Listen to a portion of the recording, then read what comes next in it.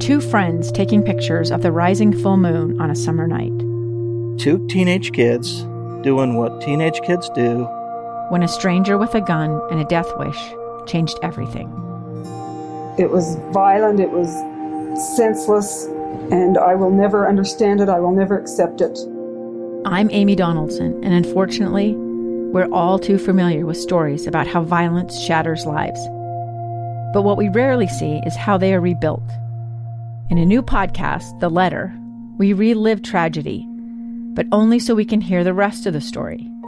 The struggle to reclaim lives, the realities of grief, and the possibilities of forgiveness. I believe in miracles. Sometimes I thought, there are no miracles. Yeah, there are, and this is a big one. Follow The Letter at theletterpodcast.com or wherever you get your podcasts. Inside Sources with Roy Matheson. Is America really that polarized? Of course, social media would have us believe that we're living through the beginning of the end of the American experiment, that we're on our way to neighbor versus neighbor.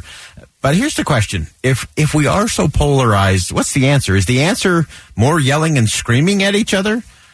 Or are the institutions found in the Constitution and those institutions that have preserved us along the way, are they the key for moving things forward?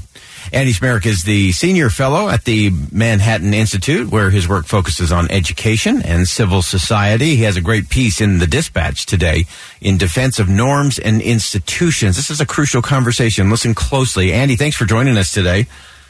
Oh, it's so great to be here. Thanks for having me. So let's dive into this. Obviously, with the leak of the first full draft of the majority opinion in the Dobbs versus Jackson's women's health abortion case, everything is all over the map in terms of reaction to that. I think there's two separate issues that have to be dealt with. You know, one is the decision itself. What that will be, we still don't know.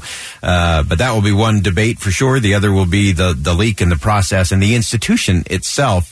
And so give us some perspective, Andy, from your role and what you do at the Manhattan Institute, in terms of some of those norms and institutions we should be looking to help us through, again, this perceived, if not real, divided time. Sure, thank you. Well, I think the big thing to keep in mind is that we are not the first people, we are not the first generation to face massive challenges. We have lots of predecessors who came before us who were dealing with different types of problems, many of the same, but every era has its different challenges. But thank goodness they came before us and they were smart and they set up all these institutions. And we can think of an institution as being anything from democracy to civility and accommodation to actual organizations like Congress and courts, legislatures and libraries. And all of these types of organizations in American society help this remarkable nation that we have actually function. They give us ways to work out our differences, to create policy, to figure out criminal justice, and so on. And along the line, all of these institutions come up with norms of behavior that enable them to do what they need to do so we can succeed. And so this leak at the Supreme Court was such a big deal because for 200 years, it has just been standard operating procedure. The justices get to ruminate and have conversations in private, and they reach conclusions, they vote on this, and then it's made public. This leak of this, what we assume to be a majority opinion or something close to it, the leak of that is unprecedented, and it could upend the way the court does its work and other types of courts as well. Yeah, one of the things that I've been wondering as this is rolled out is obviously this decision has to be finalized and done. That's one issue. There are also a host of other pretty big deal items still on the docket for the Supreme Court, including some religious liberty pieces, prayer, Second Amendment, and a few others. With that lack of trust, or that being guarded or worried that something you're going to say or share is going to, end up on a website or on the front page somewhere, that's not good for the health of the institution. Absolutely, and I'm so happy you brought that up. So, yes. So, first of all, the number of cases that are high stakes that are coming down the pike, I mean, it's remarkable. Every court case, every court term has major cases, but we're dealing right now with abortion, maybe the most important guns case since the famous Heller case from almost, a half generation ago, that really established the Second Amendment, the individual right to carry arms. We have affirmative action coming down the line as well with the Harvard case, this religious liberty case implicating school choice. So all of these things require the court to hear briefs, to read briefs, to have these oral arguments, and then to contemplate, to collaborate with one another to reach the best conclusion possible.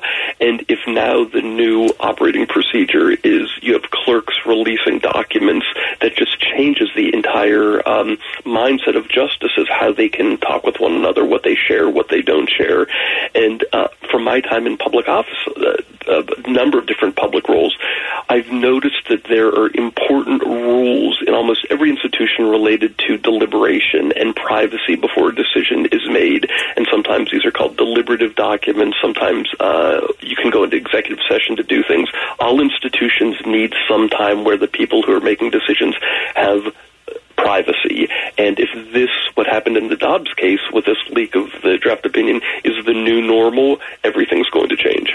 Yeah, and I think one of the outcomes or the downstream consequences of this kind of leak is that it actually prevents persuasion from happening. If there is such a level of distrust, if everyone is worried about all of those things, one of the things you argue in your piece is that not only the outcomes are important, how we get to those outcomes matter as well. And I think especially when it comes to the Supreme Court, being able to have a space where persuasion can happen, where listening can happen, where sharpening of arguments or application of law happens. And all of the justices seem to revel in that and to enjoy that process and have respect for that process. And my worry is if we lose that, trust seems to be the coin of the realm when it comes to the Supreme Court. If we lose that, doesn't that ultimately mean we're going to get results or rulings that are not as good as they could be? Absolutely. And we have evidence of this from other institutions. So C-SPAN did a whole lot of good when it came along and started putting cameras in both chambers of Congress, and then put cameras in committee hearings. And that was great for transparency, but it fundamentally changed the behavior of members of Congress. And I've seen this from my time in government. When people know that there are reporters around, when there are cameras around, they behave differently.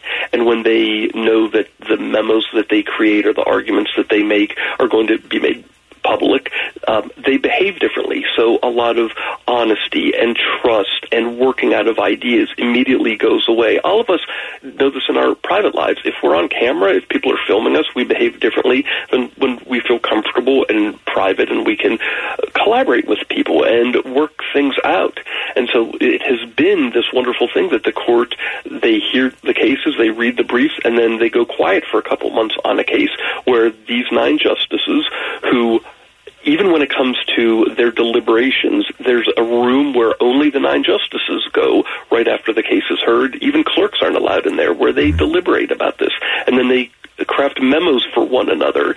If all of that now is fair game and out in the open, the way they talk to one another, the way they develop ideas, the way they argue in a productive way, it all changes. And that norm has been important, and this is why my argument is we have to understand why these norms exist. So important. And just real quick, how do we get to better conversations and making our institutions and our civil society just a little bit better?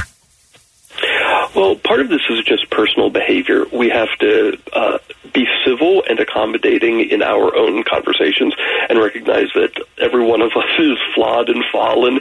So free speech and treating other people fairly and listening to them makes our own arguments better, but then also enables other people to make mistakes, and so we can have these conversations and learn from one another.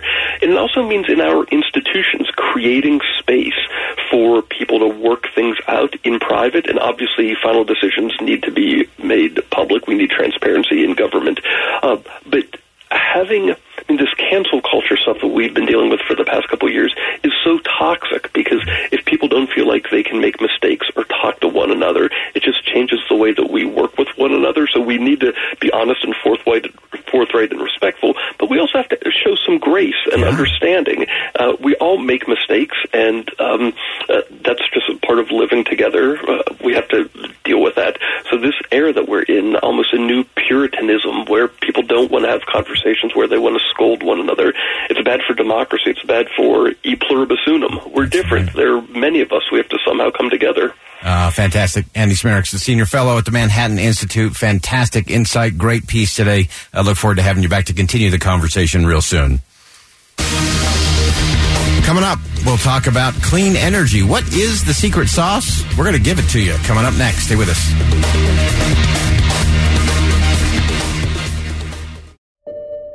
I'm Dave Cawley, investigative journalist and host of the podcast Cold. In October of 1985, a woman named Cherie Warren left work at a busy Salt Lake City office to meet her estranged husband at a downtown auto dealership. She never made it home. Cherie's car surfaced weeks later in Las Vegas. In the parking lot of a hotel casino. No one knows how it got there. Strange. It was strange. Both Cherie's estranged husband and her boyfriend raised suspicion for investigators. I kind of thought that he might have done something. But no arrests were ever made. In Cold Season 3, we dig into double lives, make new connections in the case, and examine the difficulty raised by reasonable doubt. We want answers just as much as anyone else. They have creeps like that now too, so nothing's changed. That's the new Cold Season 3, The Search for Cherie, now available anywhere you get your podcasts.